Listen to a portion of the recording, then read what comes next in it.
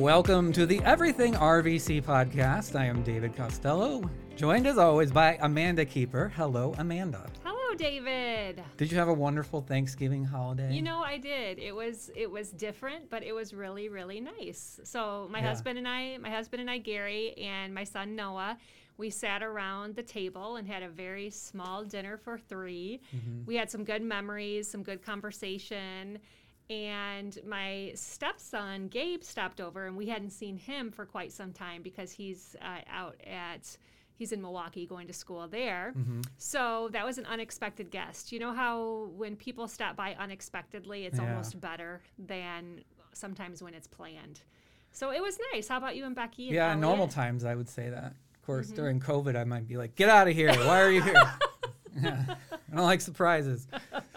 Same thing. It was just us and then Becky's mom, because she's there every day. We consider her in our COVID bubble because she watches Elliot every day. So, and she'd be alone otherwise. So, it was just the four of us and the cat.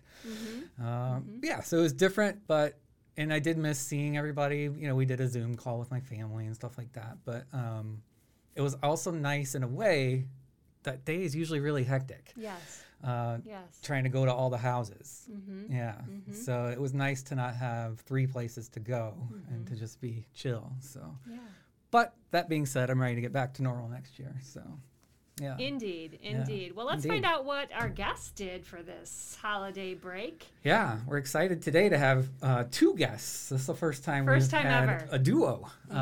So we're joined by our adult ed extraordinaires, Tricia Wagner and Pat Young. Welcome, Tricia. Welcome, Pat. Thank you so much. Hello. Excited to be here. Yeah, we're excited to talk to you. Yes, for the first time ever, we have two guests, so there'll be four people in the conversation. So listeners, if it gets a little crazy, you know why. Yeah. So I guess for starters, Pat and Tricia, we just had a conversation last week about kind of branding or rebranding adult education. And one of the problems is maybe the term itself, right? Adult education, because all of our students, unless they're in high school, are adults. So is it confusing? Do people not understand? Can you explain to people what adult education is at Rock Valley?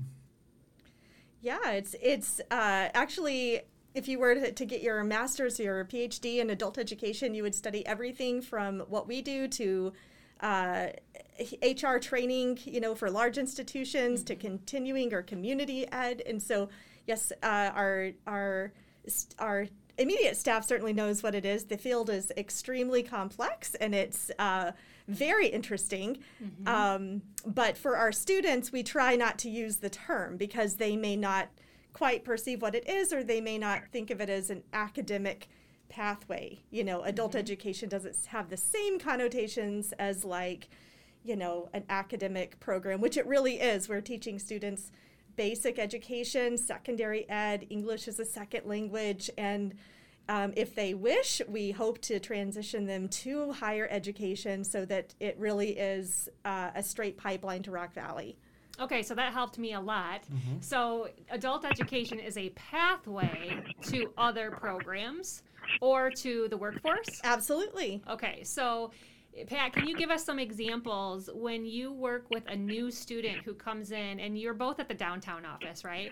Which I love. I absolutely love the downtown office, and you both know that. I've always said if I could have a full-time office downtown, I me would, too. I would absolutely love it. Right it's awesome. River. Yes. Right by Wired, Taco Betty's. Yeah, we party it up. Yeah. So Pat, you're talking to a new student. What are some of the first questions that you ask them? Well, they come to us not individually, which is a little different because we usually meet our students for the first time in a testing process.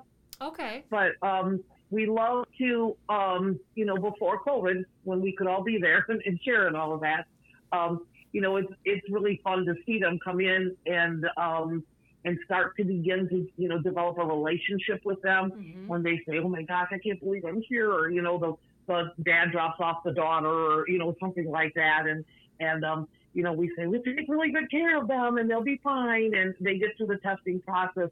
But it's really once they enter our classrooms that the true relationships start to develop. So we don't meet them individually, if that is your question. Yeah, so describe that testing process. If someone is listening right now, what would be the first step? Well, if we were in normal times, it would be a little different than it is now. But our normal process is we open an online enrollment form on our website, and a person fills it out. Takes about 5 minutes, kind of all biographical information, and then they choose a testing session, and then they come down to my people come down to the downtown location and do a testing session. And then from there, depending on how they score on the reading assessment, determines what level class they come into. Now, Trisha's is a little different. She actually, well, I don't know. I guess we did them all downtown this last year, didn't we, Trish? We sure did.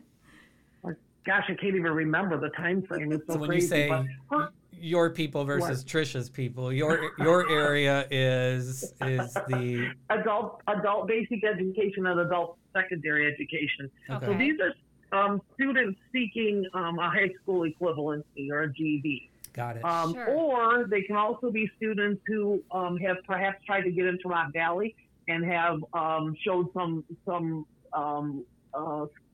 lacking some skills and some basic education. So some of our funding can be used for those people. They may have a high school diploma, but they're not scoring high enough to, on the assessments in Rock Valley to do that. So they come to us that way also. It's an interesting, diverse group of people that we see.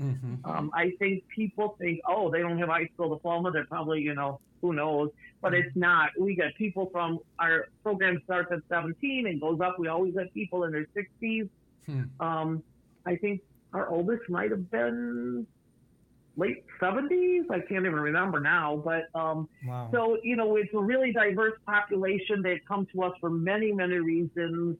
The younger ones are coming because they did drop out of school for one reason or another, but the older ones are maybe facing challenges with their job, or they've lost their job and they're trying to, and then all of a sudden find out that they need, a high school diploma or GED to get back into the workforce. So it's a really diverse population. Now, Trisha's, that's where the diversity is. Okay, so talk about that, Trisha. Who are your people? And I think I said this to you before, Dave, but Pat and I will die on the hill that to defend the reality that they're all one population, So we kind of jokingly say, hers and hers, I guess. But they are adult education, every one of them, because just like there's a link between our program and Rock Valley, there's also links between Pat's program and what I guess would call the one that I provide leadership for. But I have the English as a second language group, and so these are students who come to us at many different levels. We offer 7 levels of English as a second language, and just like Pat described, we give them an initial assessment, figure out where they need to go, and then they're, placed into a class for that level. Some students come to us very high, almost college ready, and we have an academic English program that provides the highest level students that option to familiarize them with transitioning to Rock Valley or career fields, that kind of thing. And it goes all the way down to our pre-literacy level, which Rock Valley College shares a refugee resettlement community. And so many of our students are refugees, and they're either refugees that have some education in their own country or non-refugee immigrants, or they come to us having absolutely no experience in education, can't hold a pencil. Right. So very, very wide span of individuals. And so we take them, from the very lowest skills, and we have, angels that work at that level that are able to teach them the basic skills and how to be a student so that they can, move up and on, and they do. And it's super inspiring to watch. Pat mentioned the diversity. We love to talk about this. You think about an ESL program, we probably serve, 500 to 600 English as a second language individuals in a given year. Okay. And Pat serves about the same number of GED prep students as well, or adult basic and secondary ed. Of those 500 or 600 students, we will have 51 countries represented. Wow. And 49 languages were spoken last year. And that doesn't even count the dialects. There are many dialects of Arabic and other languages. So we have, you walk into a classroom and you expect 12 people to be kind of from the same place, or a common question is, well, are your teachers, did they speak a couple of languages? Right. And the answer is no, because it wouldn't do us any good. They would need to speak 49. Sure. Yes. Yeah. So, and some of our instructors are indeed, bilingual, or they have some functionality in a few languages, but we teach using an English immersion strategy. So everything is taught in English. It's 100% English. Mm-hmm. The one exception is that we have on Pat's side a GED prep class in Spanish. So that is available. But everything else on the ESL side is English immersion. And we, I started in the program in 2016, and I remember registering newcomer refugees at that time, and we could not communicate at all. Mm-hmm. And now we can have a conversation, and it's just thrilling to see now, to see them get their driver's license, to see them, or ultimately enroll in Rock Valley classes or take our academic English program and, really make advancements. So the data from last year, you said 51 countries and 49 languages. That's it. Were represented. That is unbelievable. Yeah, talk about diversity. Wow. I'm trying to wrap my head around that with the whole, because I was going to ask you the question, you answered it before I asked it, which was, do your instructors speak these different languages? So if somebody is coming in, say at the very lowest possible level, right, how do they communicate from the beginning? It really is incredible. Well, number one, ESL instruction is a performing art. So you do just everything in your power to communicate the concept. You move very slowly, and there's a ton of repetition. That's the method. Mm-hmm. When they're first coming in, though, and we're meeting them, we have lovely relationships with Rock Valley College Refugee Services and Catholic Charities, who do have translators for the common languages. A lot of our students come already speaking 1-2 more languages. So they may share, even if they speak Tigrinya, Swahili, and another African dialect, they may have a commonality of French, or they may not, but the most common languages, we do have case managers in those sister organizations that come with them, and they'll translate the directions for the test or help them fill out the enrollment form or whatnot. Once they're in class, though, their case managers help them, to access the class, transportation, that kind of thing. But once they're there, they're completely in the hands of our teachers, and our students bond very tightly to their teachers because they determine, communication strategies, and the teachers are, amazingly patient, and if a student is not getting it or needing repetition, we give them as much attention as we possibly can. We have a couple of awesome curriculum sources that they can draw from, and just day by day, one factor or characteristic of our classes is they're highly intensive. We actually teach about 12 hours a week in the morning, which is higher intensity than many adult ed programs, and then about 9 hours if they're in an evening class, and our students really respond to that. They really need that much intensity to advance, and those that have great retention, I mean, you can see it semester by semester, the progress made. How many people on average, I know COVID is different, but on average, how many students are enrolled in these programs? On average, well, from the last time I checked data, it was from FY16 to FY20 to kind of get a grasp of, kind of that. And we ranged anywhere from about 1,000 students to about 1,700, with an average of about 1,200 a year. Wow. We do see enrollment declines in the state. That's happening statewide. Our enrollment declines have been fairly smaller. Our community still does have quite a demand. But we're fortunate to not have waiting lists. We can pretty much accommodate, most every student who comes to us, and we have other community partners, the Literacy Council and RPS also offer adult education classes. So we definitely have good relationships and can kind of handle everyone. But that being said, there are certainly more individuals in our community that don't take our classes for whatever reason. They can't because of work schedules. They don't quite see the need for it yet, or the value. Perhaps they haven't heard of it, which we're always trying to get out there and beat the drum to let students know about these programs. But we do know that the need in our community is very significant. Sure. I can imagine a collaboration with the Tech Bus. And I'm sure you've heard about the Tech Bus that's going around to all of the neighborhoods where a lot of people that don't have access to some of our programs can learn about our programs. Oh, yes. Yeah. They could absolutely direct people our way, hands down. Yes. Yeah, we have some great collaborations and partnerships. one of our collaborations is called ICAPS, and this is a partnership between our department and basically the credit side of the house, where we have students that are both in either our English as a second language classes or our GED prep. They tend to be higher level, or moderate level with some of them, but they're either in industrial welding, IT network technician, or mechatronics. And so they're working on getting training with us, as well as getting training to basically accelerate their program. And so, those partnerships, anything we can do to kind of either access parts of the community that we're not, or help our students to reach further. Wow. That's Again, it's another day where there are so many things going on at RVC that I really did not know the depth and breadth of. So thank you for that explanation. Now, Pat, you are on you're on the side where you're working with students that are transitioning from high school for whatever reason. They dropped out and now they're returning, some of them. That's really close to my heart. My mom had my brother when she was 15, and she had me when she was 18 years old. And she was in a program similar to that. And then my sister-in-law, she dropped out of high school. She had my niece and nephew when she was 17 and 18, Ann Thornton. And she went through the program a few years ago. I don't know if you know her.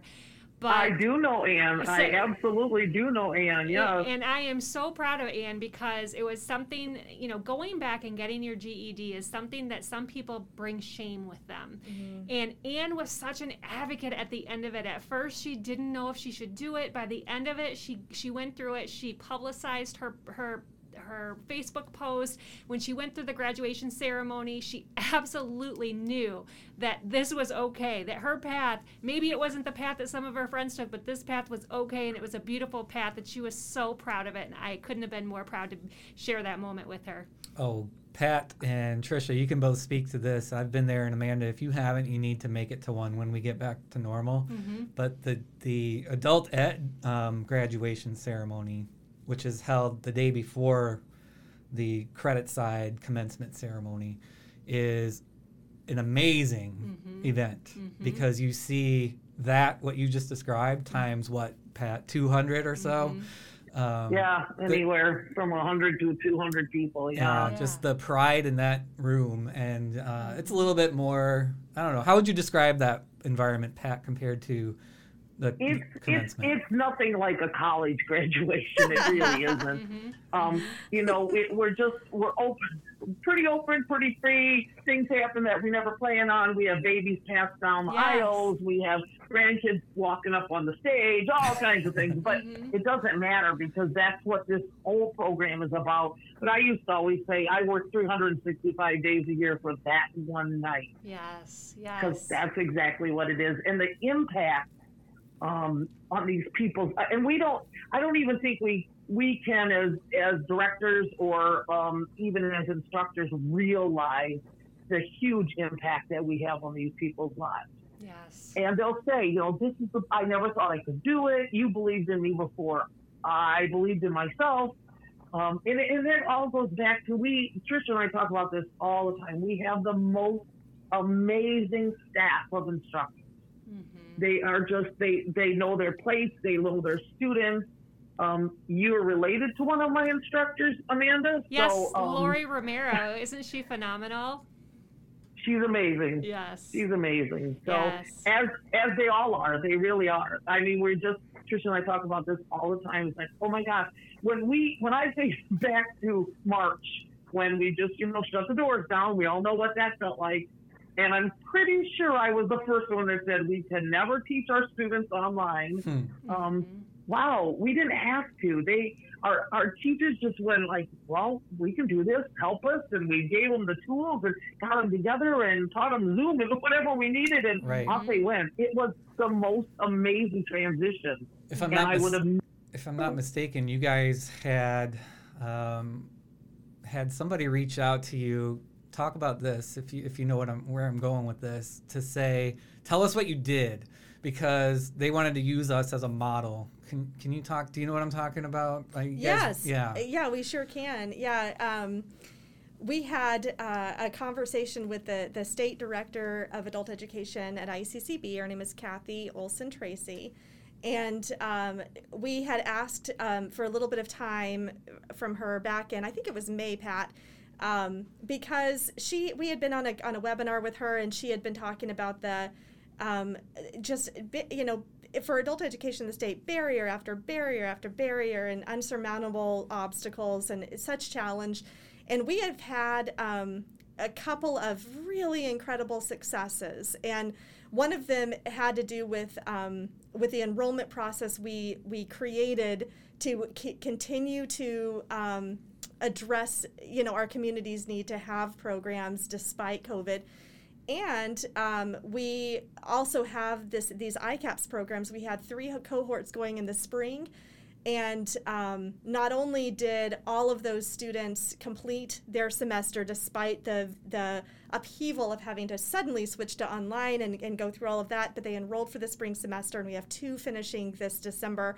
And we just wanted Kathy to know that there are great things happening in the state despite this. Our students are learning some great resiliency skills, and they're showing us a lot of grit. And so we were asked to produce just a very short, 2-page summary that our transitions coordinator, Jenny Morgan, and I worked on together to showcase how we not only provided ICAPS during COVID, but we thrived and we sustained ICAPS through COVID. And so that will be released in the ICCB report to the governor in, I think, the winter issue. She wanted it back in July, but I think it's going to be produced in December or January. Congratulations on that. Yeah. Setting the standard with our program. So. Yeah. Yes, and I have to add, too, that not only did Pat and her instructional team say, okay, we're going to do this, but they said, hey, you know what? This would be a great time to start a brand new program. You want to talk about that, Pat? Oh, I think we may have lost Pat. Oh, okay. We'll have to circle back. Yeah, we'll get her back. Yeah, can you talk to us a little bit about the demographics of the students that are in the program? Sure.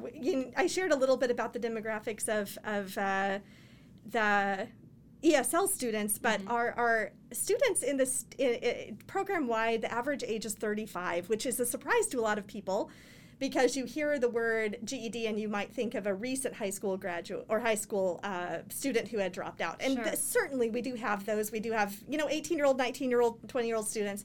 But we also, there's a great need in our state for this service for students who are mid-career.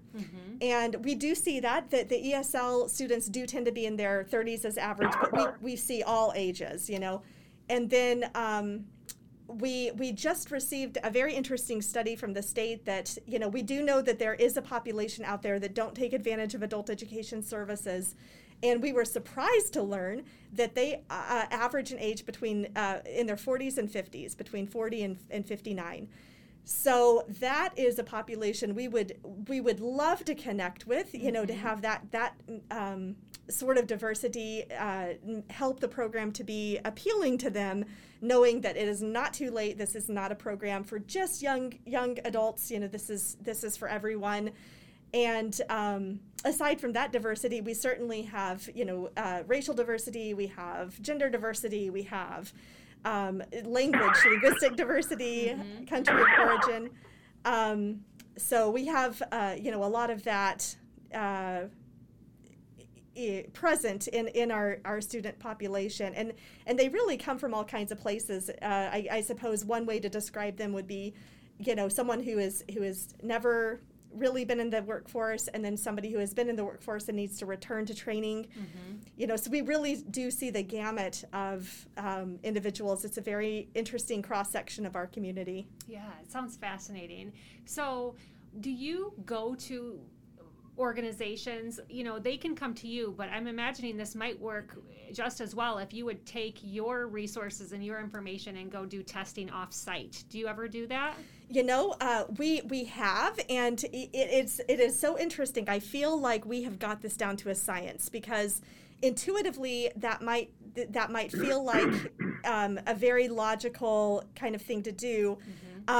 We have found, though, that practically taking the service to an organization is not as effective as training that organization or their students to participate in our process. Okay. Because coming to a testing center and participating in that is really a first step. Pat has I'm going to quote you, Pat. She has a hilarious thing that she says that we could take the program to the student's front door. It does not mean they would come, which is true. Mm-hmm. So we try to train them to participate, train them to understand how to complete an enrollment form and then show up for the testing. As far as partnerships, though, we have excellent relationships with many community partners. Miguel Toledo is our educational advocate counselor, and all of us maintain relationships, but he is the one closest in touch because he makes referrals regularly. Okay. But he will. We will work with those partners to train them on what they need their student to do, and that cohesion of one process just yields dividends, because then all of our partners learn the process. It doesn't change. Sure. It's not scattered. Mm-hmm. And we're a very small staff, so it's a little bit more manageable to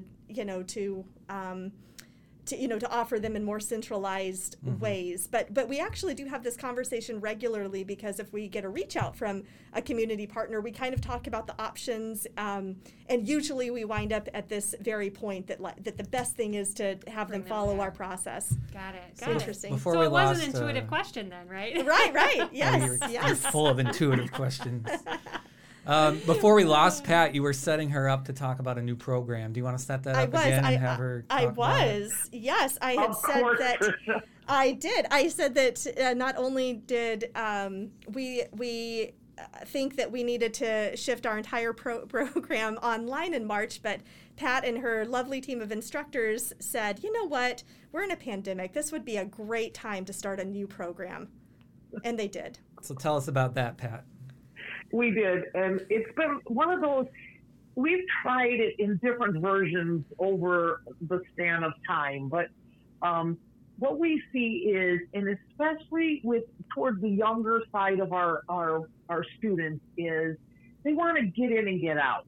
Now, trust me, all of our students want to get in and get out. So, but for the ones that can do that, we really didn't have a vehicle in place that said, okay, let's start here and end at another time. So I approached two of my instructors and said, let's talk about this. And we kind of said that they ran with it. They thought it was absolutely amazing. So we came up, Tricia actually named the program GED Booyah. And just for fun, for no other reason than it's just fun. That is fun. What we do is they've got it's very regimented. When we test the students, and if they obviously we need a student who's tested at a higher level to participate in this, and it's an 8-week program. They technically can start on day 1 and in 8 weeks finish their GED. So is that a big deal? It's a really big deal. It's a huge deal.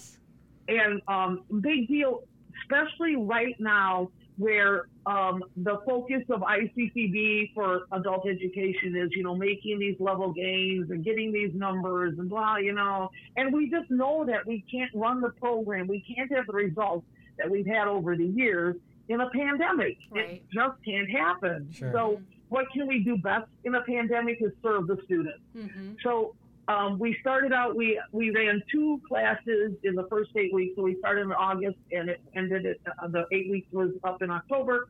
And we ran and immediately had, I think it's 8 or 9 graduates. And is that a big deal? It's a really big deal. Number-wise, that's a huge deal. So, but these students came in. Some of them now, they did, join our class with having taken a test or 2. For the GED, they actually take 4 tests plus the Constitution.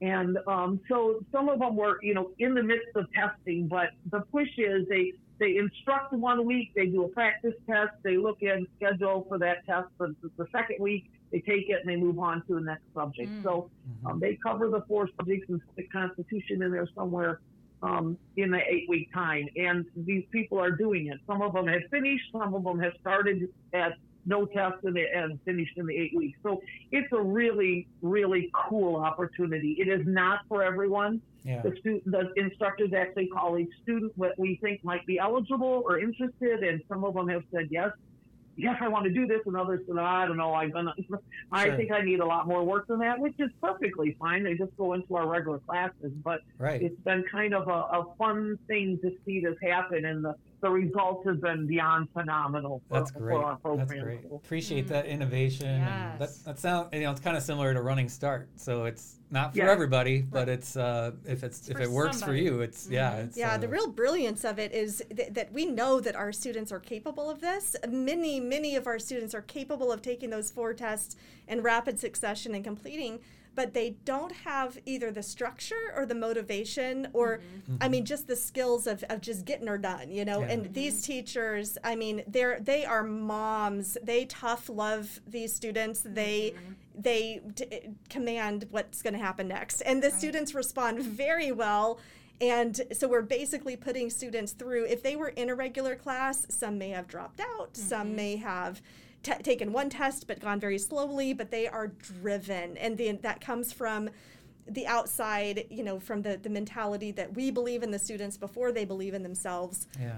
And we carry them to that point so they're able to succeed. So that brings me right to, and this is it's a misplaced campfire question, but it's perfect. It's perfect. It's perfectly placed because now is the appropriate time. So this is for both of you.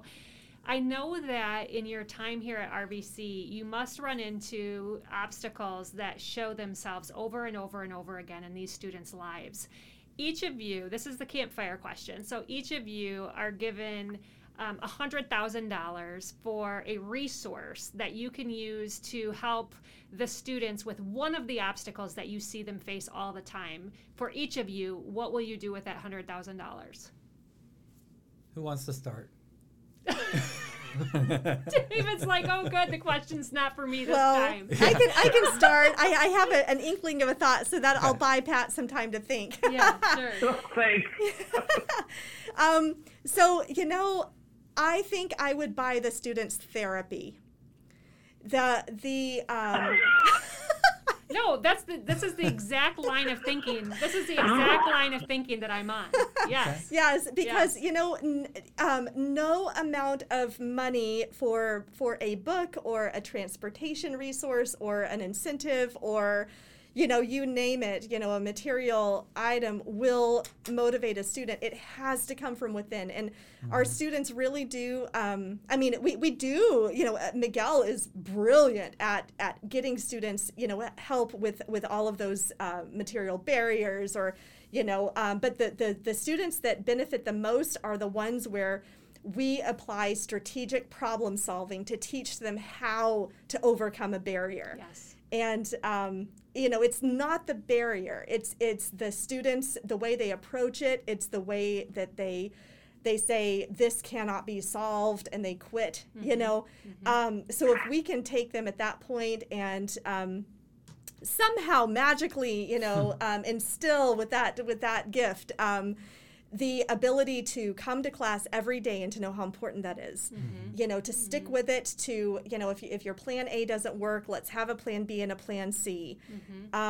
Let's want this even on days you don't want this. Yeah, and this is exactly why I asked the question, because my gut tells me that there's some work that needs to be done in concert with, like, at the same time that this is academic work is going on. Absolutely. So in my mind, I'm imagining a mental wellness curriculum that would be partnered with the academic curriculum. Yeah, I think so. Only, and I think that does happen. Only it's quite informal.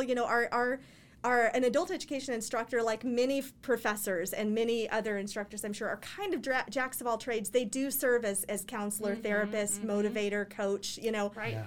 And, if a student does not attend our classes for twice in a row, the instructor intervenes in some way, just what's going on. If we need to get Miguel involved or Pat and I involved to help them with a particular challenge that works. Miguel is another way he's brilliant. He asks the right questions of the students to find out really what's going on. You know, and we've discovered very interesting things like maybe one of our students, an ESL student who was in a low intermediate class, this is about 3 years ago, stopped attending, and the reason why was because he had been sick and he missed 3 days of class, and he thought he wasn't welcome to come back because the teacher, where he came from, the teacher would have shamed him in the class for missing. So, you know, we explained that does not happen here. The teacher will be thrilled to see you. You'll be very welcome. So identifying precisely the problem, asking those right questions, and addressing, you know, the deeper needs. And the deepest need students have is a lot to do with self-esteem, which the idea of goal setting, you know, civic participation, motivation, those are about, what would you say, about 3 or 4 years ago, Pat, they really started being integrated heavily in adult education because retention is such a challenge, you know, in our programs. So maybe that $100,000 would be for a coach for each student.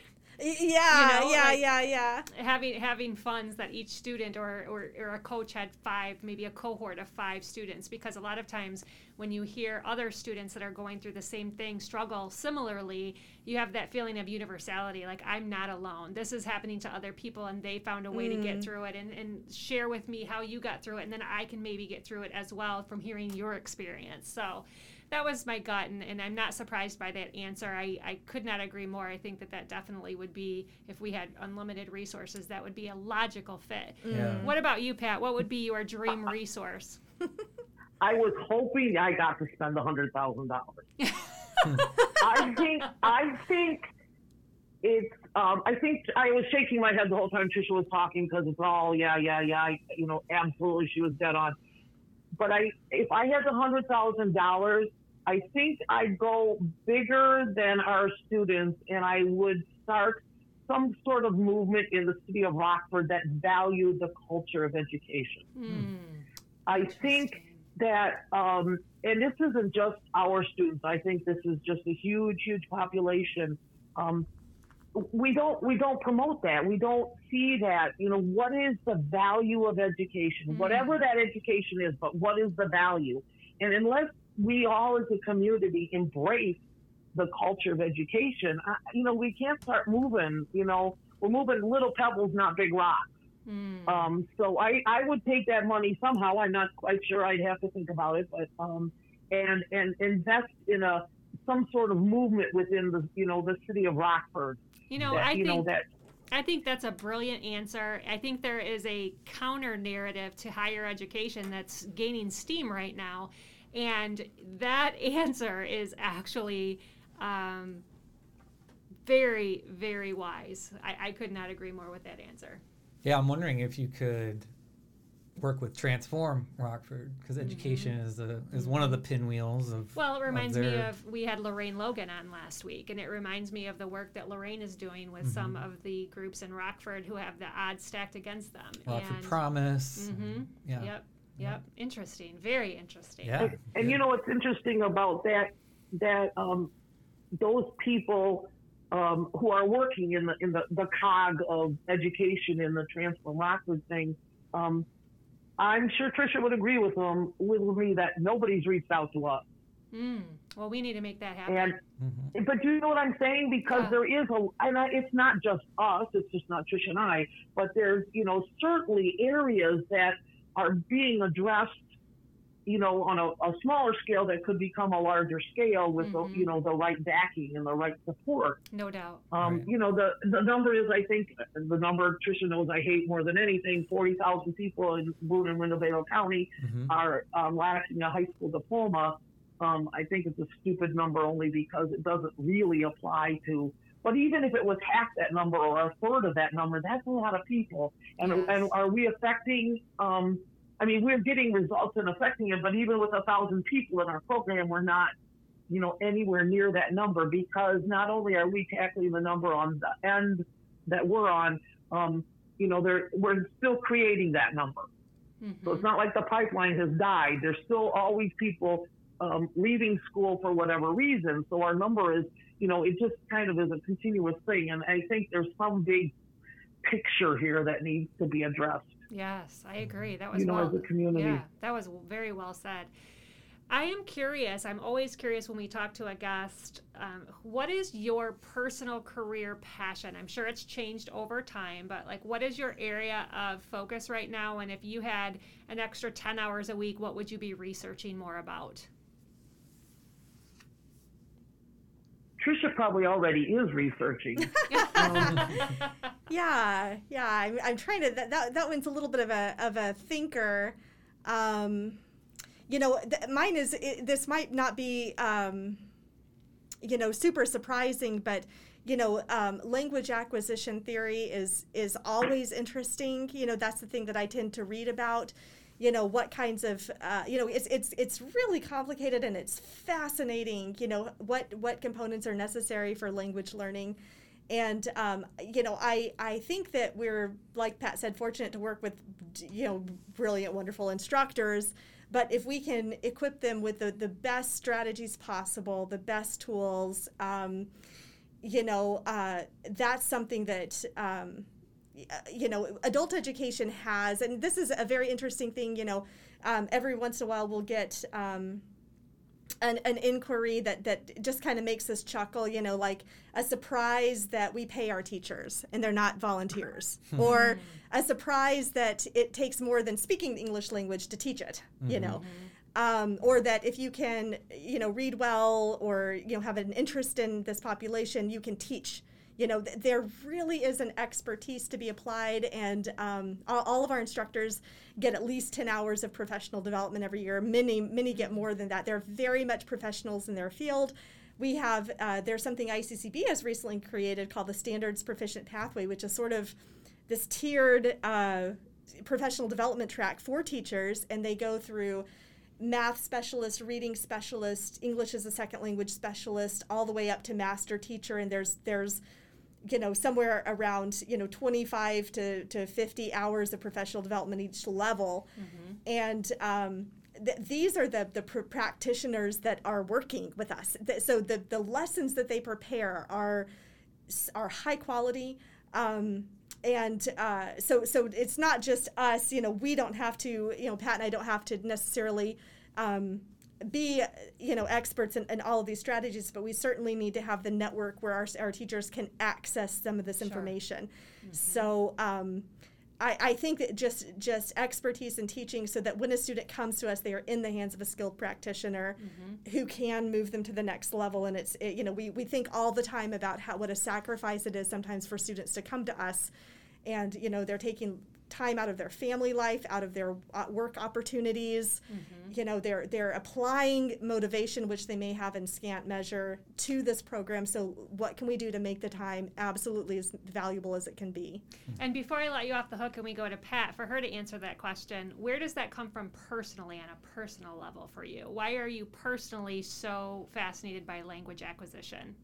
I think languages themselves have always fascinated me. I've been, I took, German was my first foreign language just to study formally in school. When I was I have a master's in intercultural studies with a certificate in TESOL, and I took a graduate level grammar course, and just blew my mind. It was like taking a math course just to understand, the science of grammar almost, the functioning of grammar. And since I got so inspired when I came here, I've made small stabs at trying to learn languages throughout my life, but when I got here and I realized the number of languages there were, I got so excited just to want to interface with those students and speak to them. And when I first came, the very few opportunities I had to do that, it's just delightful to exchange anything in their language. So I studied Russian, Egyptian, Arabic, French, and Swahili, and then Spanish, which I already spoke a little bit. But I use Pimsleur, and I 30-minute lessons, and you do a lot of production. So I'd learned how important production was, and just it astonished me myself. It was magic the way that I would pick it up, and I can't say much now, unless you conversationally speak it in a regular, kind of everyday household way. It's very difficult to retain.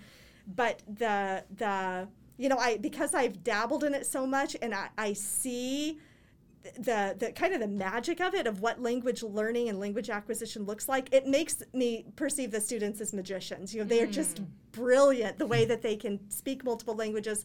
The thought processes of language learners are interesting. So it comes down, it always comes down to the students, wanting to be someone who not only can, enjoy and interface with them, but who they see as someone who wants so desperately to connect with them. Yes, beautiful.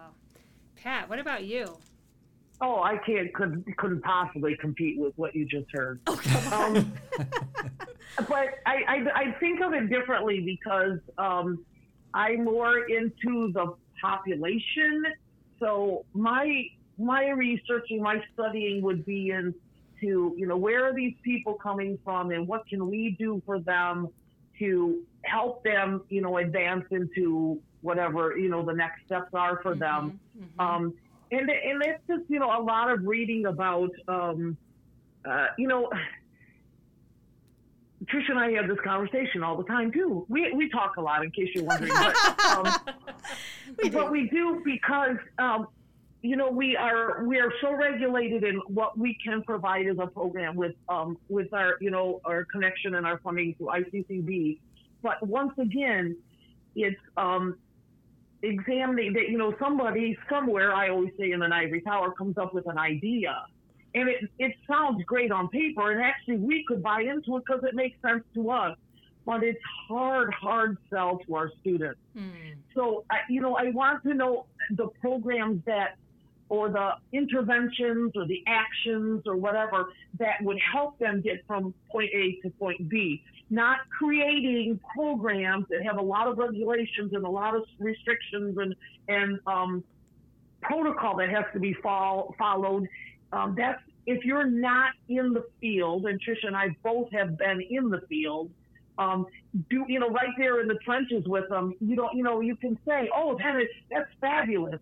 We know that our ICAPS program, which is, having them complete the GED if they need it and working with an academic support instructor and being in credit classes is fabulous. We can't sell it to our students for anything. It should be full. We should be running 10, 12 people through it because we know in our heads what it makes sense, how perfectly it works, but it's a hard sell to our students. And I want to know how to reach them in that way. What can I learn about how they're living or their community or their family or whatever it is to get them from one point to the next? And it's not necessarily by flashing bright programs, and shiny things at them. Well, I can tell you that if that's the way that you live your life day to day and you show that kind of curiosity and genuine interest in these students that you're working with, I know you're doing a fabulous job.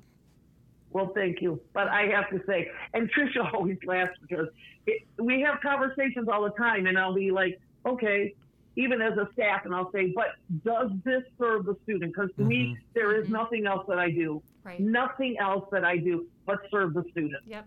And if it means that one student takes, an enormous amount of time, it doesn't matter to me. It's serving. That's my job, is to serve the student. Yep, that's all of our jobs. All of our jobs. It is, but sometimes they take a lot of. And Tricia wants me to share, of course, one of her favorite stories, but our students on the ABE-ASD side, it's sometimes a revolving door. So they come in, they've got the best intentions, and, life gets in the way and they're gone. And then a semester, another later, we'll see them again, And there was one of my students, this was a couple years ago, he walked in and I was like, oh my God, what are you doing here? Are you not finished yet? Kind of thing. Jokingly, of course. And he said, no, Miss Pat, this is my time. And I am sure if I look back, he had been enrolled at least 6 times. Wow. And I'm like, oh, okay, never. And then sure enough, he finished in 1 semester and was actually one of our student speakers at graduation. Aww. So it reminded me once again, I can't close that door. I can't ever close that door. I always say our students never leave us. They never leave us. But, it's just, it has to be the right time. And sometimes they let life get in the way. And this guy went into our ICAPS program after that. And, it's just been, there's some good stories. I have actually a little bit of a story. I won't go into details, but there's somebody coming on your program who started many, many years ago with me. So. Ooh, that's a good teaser right there. Yeah, that is a good teaser. That's a good teaser. Yeah. Yeah. I've often get the question, at the state level interfacing with other directors, they'll hear like how many GED graduates we have, and they'll say, well, how do you do that? And, I want to give them an answer like, well, here are the steps to having, 100 to 200 graduates a year, but there is no step-by-step process. The answer is you have Pat Young direct the program because, she and I both, I think, share the value and the love of just being present with each student that we're with. We're present with them. We try to understand them. We don't look at them as a difficult population. We would never sit around and describe them as a difficult population.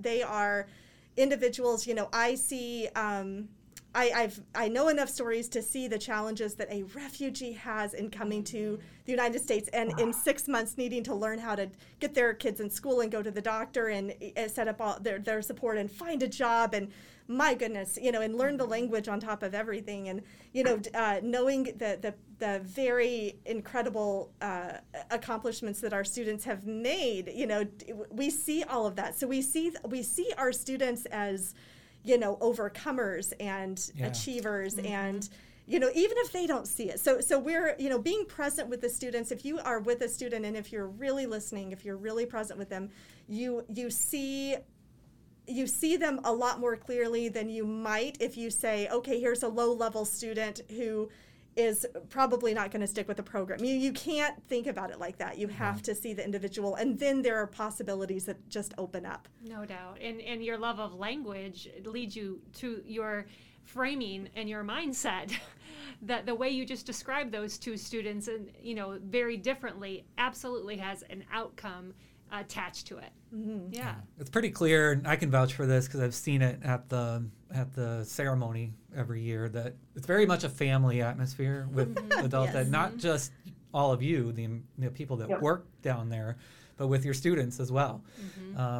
I can see the pride in your eyes as each student crosses the stage as if they were one of your own family members. So that's right. It is such a meaningful achievement. We had at a staff development event, we had a speaker, and this was at the state level, that was a former, GED completer himself, and his story, and he described that when he completed the GED, and a lot of our students come from cultures like this where it's a family-centric culture. So when he achieved the GED, it was for the entire family. So you bet there's going to be 24 people in the stadium, watching him because this is their achievement. And we, Pat and I feel that way too. We feel a little bit of ownership in that pride because it's been an investment that our teachers have made and our staff and we have made. Yeah, it's.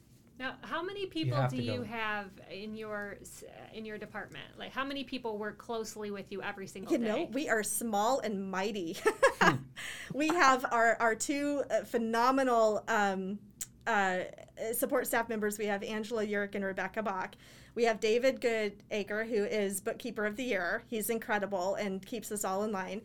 And then it's Pat and I as co-directors, and we have our educational advocate counselor Miguel and our transitions coordinator Jenny, and that is it. That is us. And we have how many instructors do we have between us, Pat? We always argue about this from semester to semester. About 30. It's 30 something. Yeah. Yeah. Okay. And it can go up and down around that, but so 7 people, and we would be remiss not to say that a lot of our success and a lot of our professional opportunities come from the leadership and support that we have, because Dr. Amanda Smith is an amazing advocate for adult education. Loves it. I know she supervises a lot of programs. We will never let go of the reality that we are her favorite. And she really loves refugees. She loves GED students. She loves what we do and values it highly and represents that for us.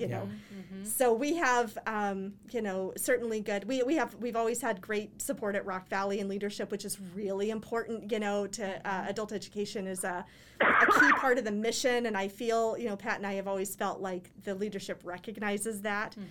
And I think a lot of it has to do with Amanda telling our story. Sure. Yeah. Absolutely. Absolutely. Yeah. So before our program is what it is because of Amanda's leadership, without a doubt. Without a doubt. I love that. We'll make sure that I send this podcast to her and make her listen to it. So before we go on to the questions, the fun part of the podcast, I just want to ask both of you, is there anything that you want our listeners to know? This is your shot. Any information, anything that, faculty should know, people that are listening and maybe they know someone that they've talked about school, but they just haven't taken that first step yet? Well, I'm going to speak for Pat. I'm going to say something you would say, then Pat, you can think of something that I would say.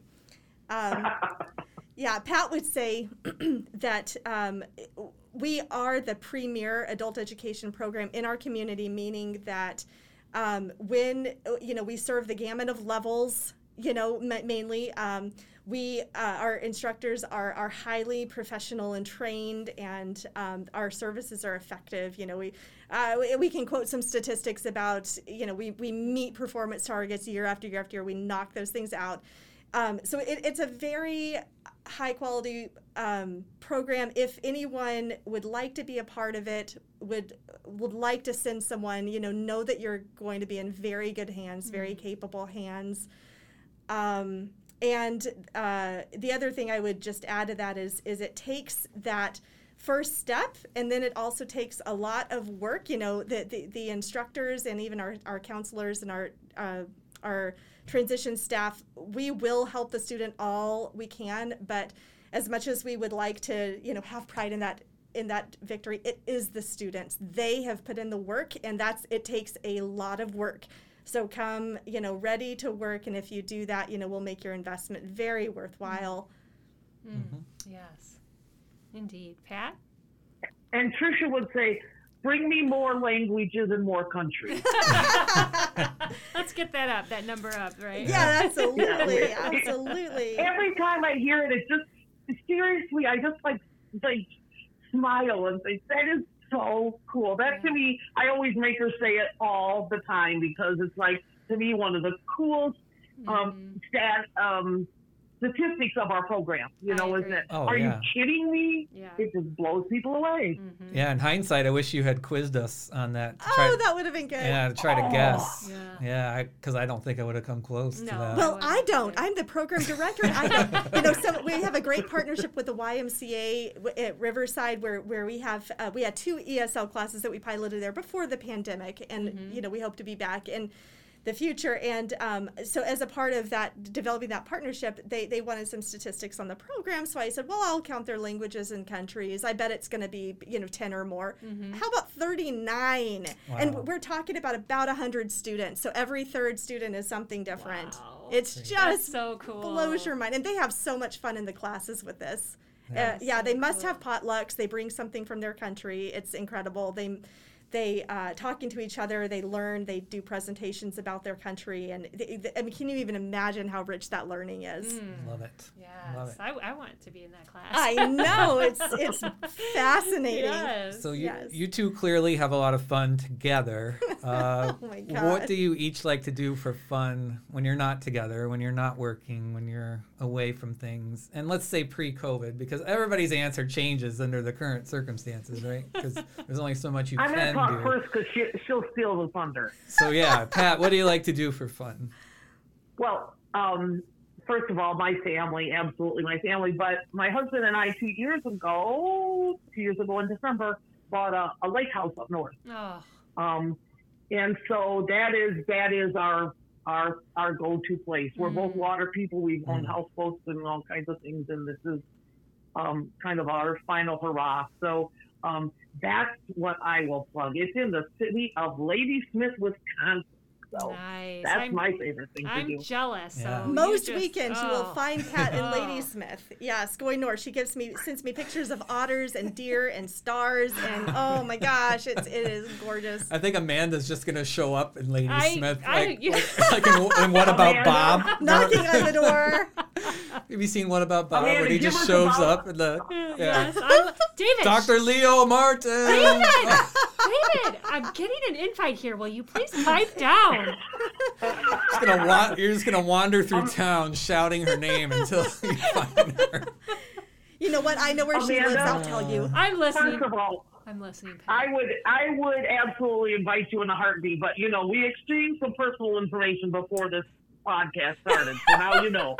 But Yeah. I will give you directions. Yeah, I was gonna say, don't give out the address here on the air. So I would never, but I will give you the address. You can come there in a heartbeat. If you like to be outside, it's on the water. If you like to be outside and the nature, it's everything. Yeah. We don't have TV and we don't have internet. Oh, And- water is and my my- serenity. So water is my serenity. As long as you have water, I'm there.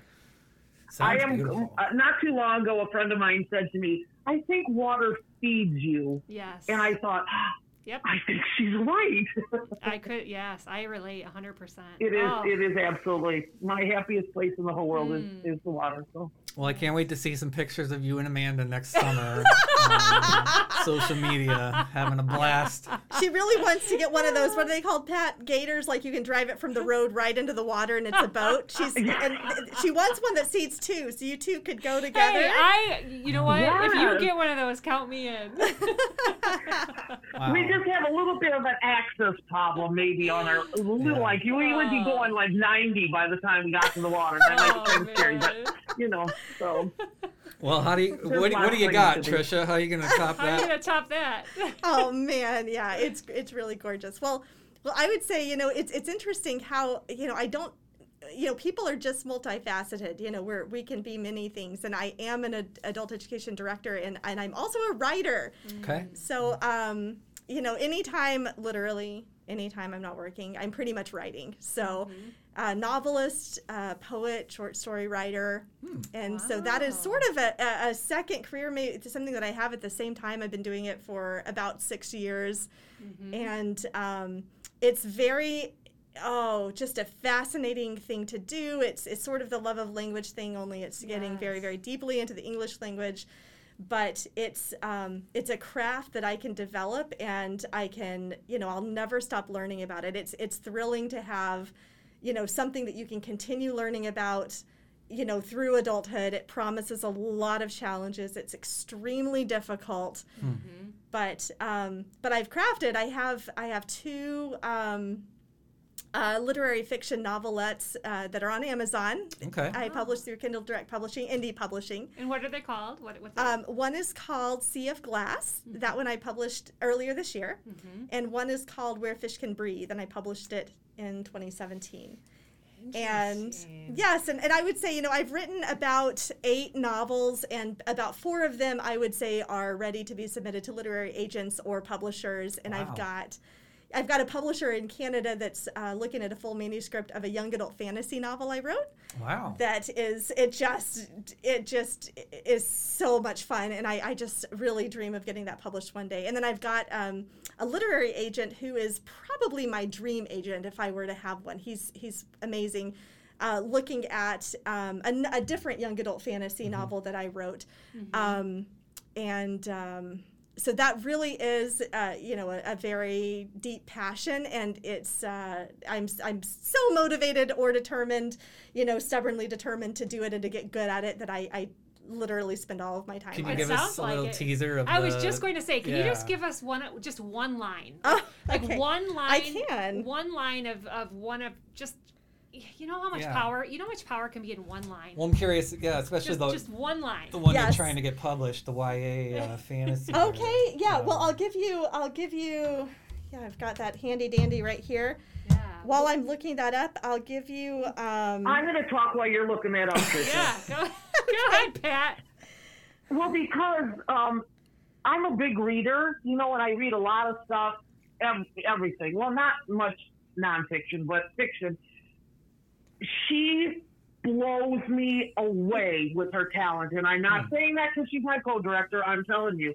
In fact, I have a book club, and she has come and and joined our book club and let us read some, novel she was working on. We got to read the first 3 chapters, and then, the book club. And she's actually come up a couple times because the whole process is fascinating in how you go from where she is and what she's created to something that, gets published. And I read a lot of lousy written books. Do you know what I'm saying? Sure. And I just don't understand, because I've been waiting now, since 2016, I believe I've been waiting to have a book signing party for her.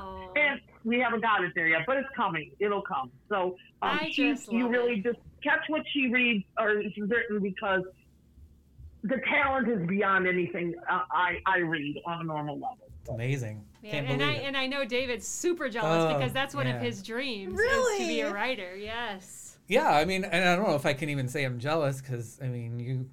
Envious? Yeah, maybe that. I don't know what the right word is.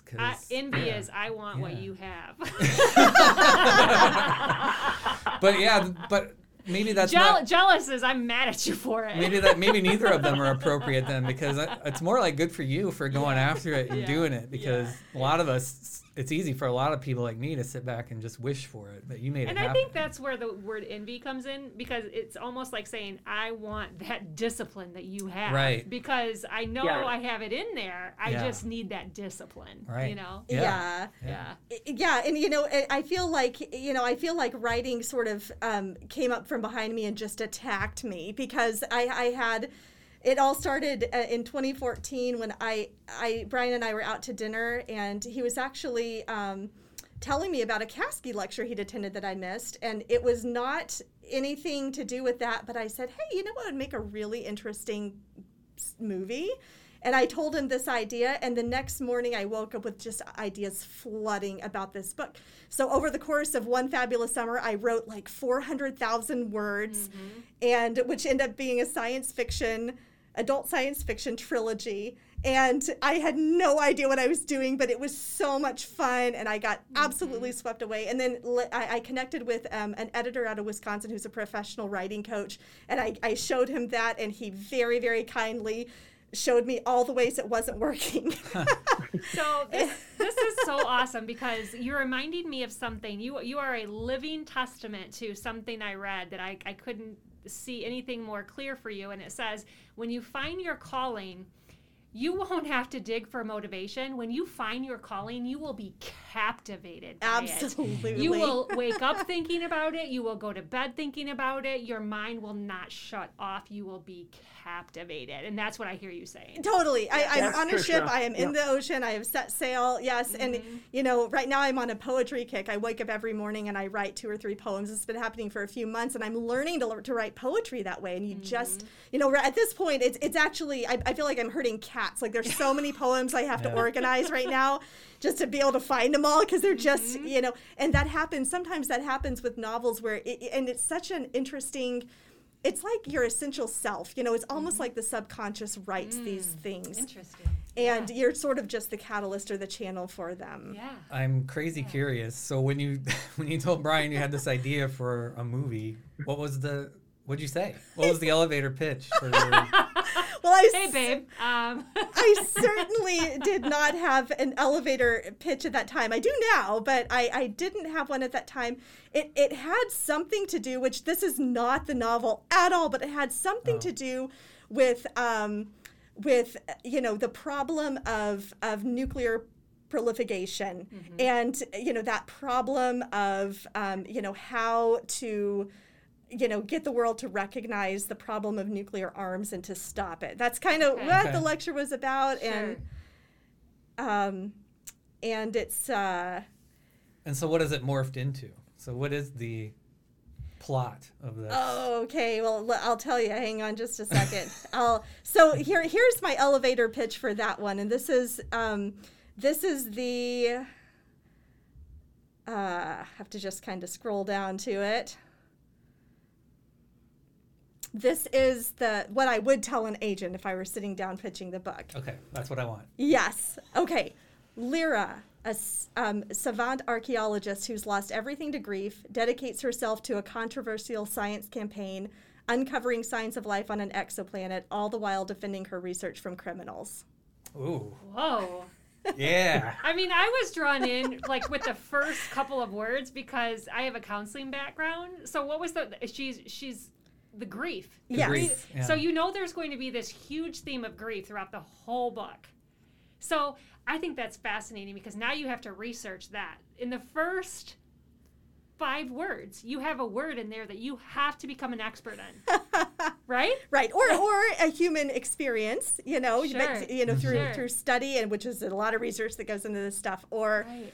Personal experience to delve into that. And you really do. I feel like these characters are it's the weirdest thing. They are people. They are so real. Mm-hmm. I feel like a lot of times they're more real than the people I know. I feel Like Bastion. Oh, Bastion! Yeah, he's my boy.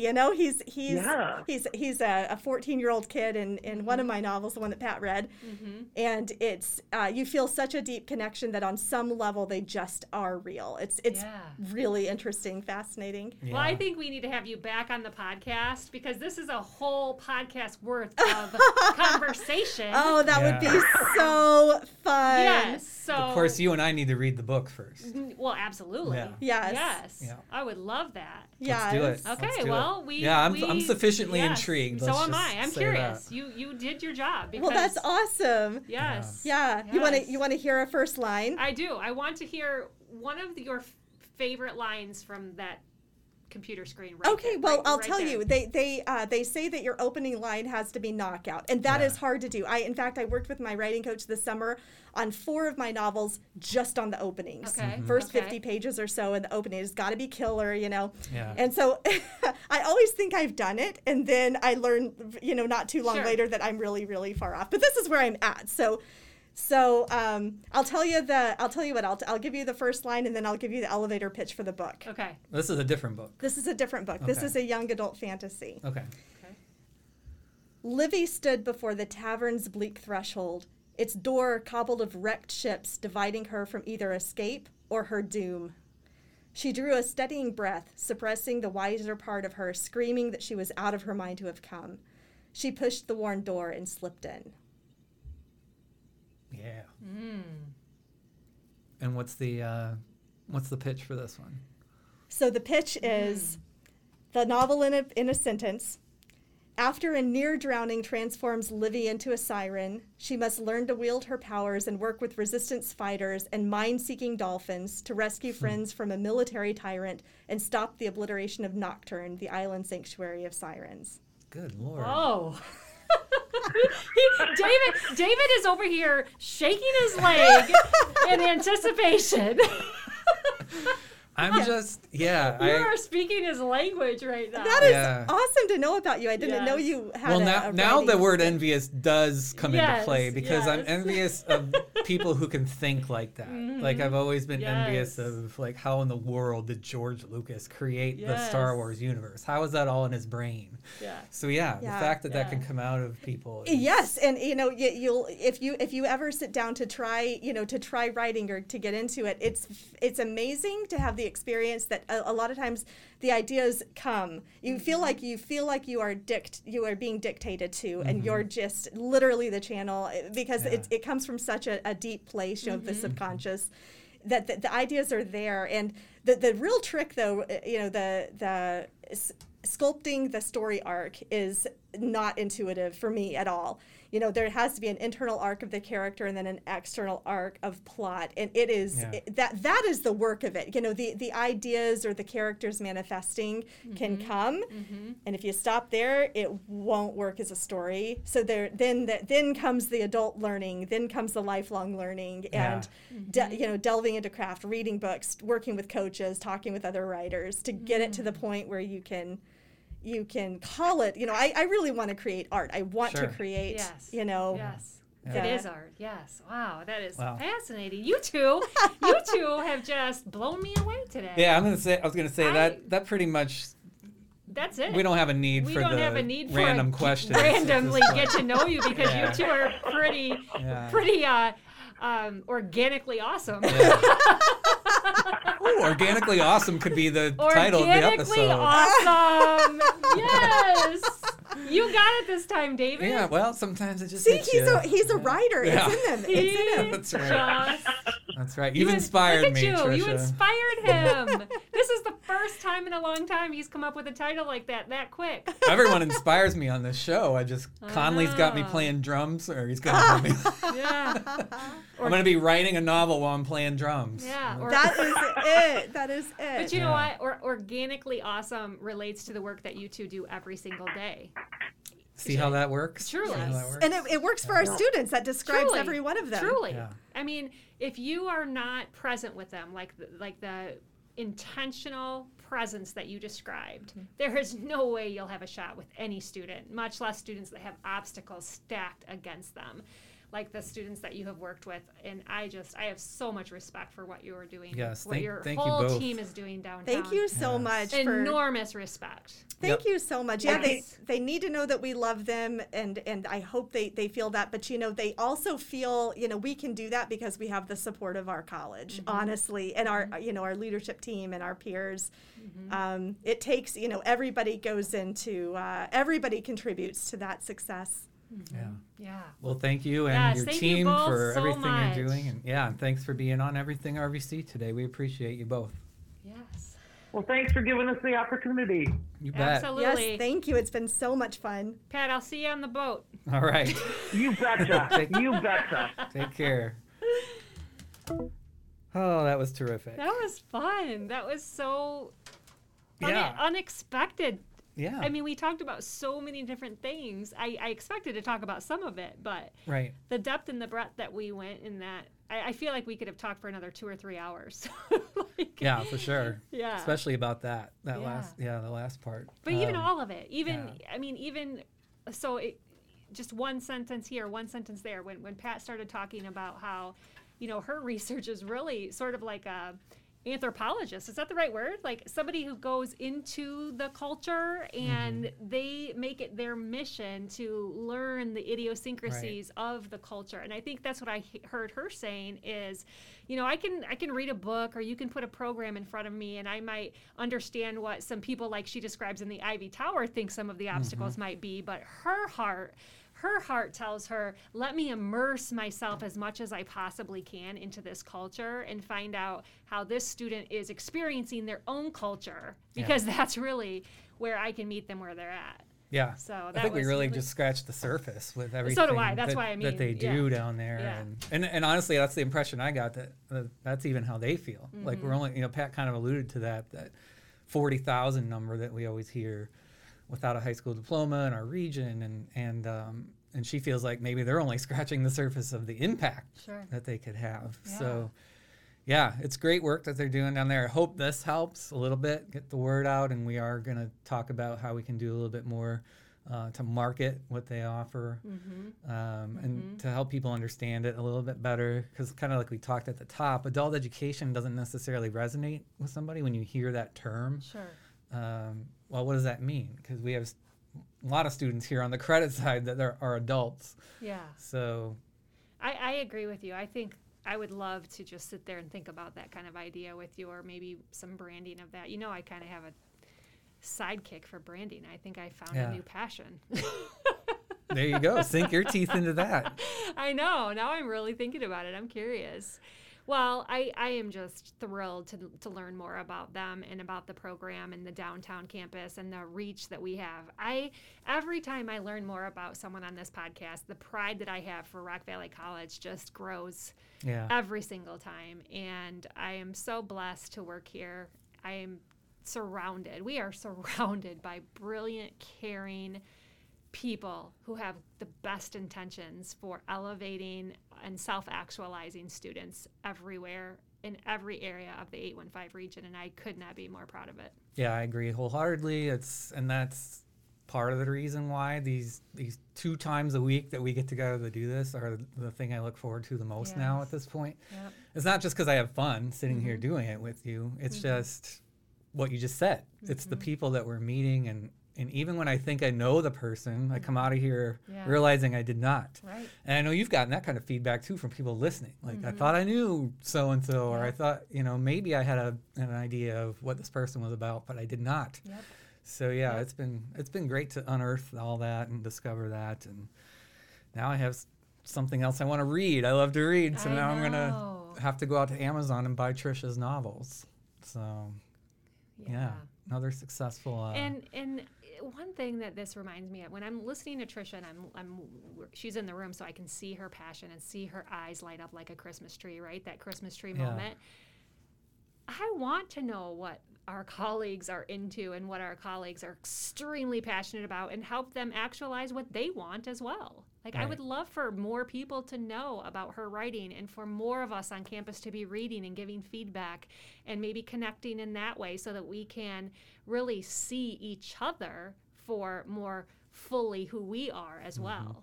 So, Yep, it's been great. I'm getting to know you better even, so probably vice versa. Yep. So yeah, Absolutely. It's been great. So another fun day, another fun week, hopefully. Our next guest will be a student, Dawn Dundas, coming on to the podcast. Former student, she'll have plenty of great stories to tell us, as she was close to many, many colleagues here on campus, so I can't wait to talk to her. Can't wait. This has been Everything RVC with David and Amanda. Have a wonderful day.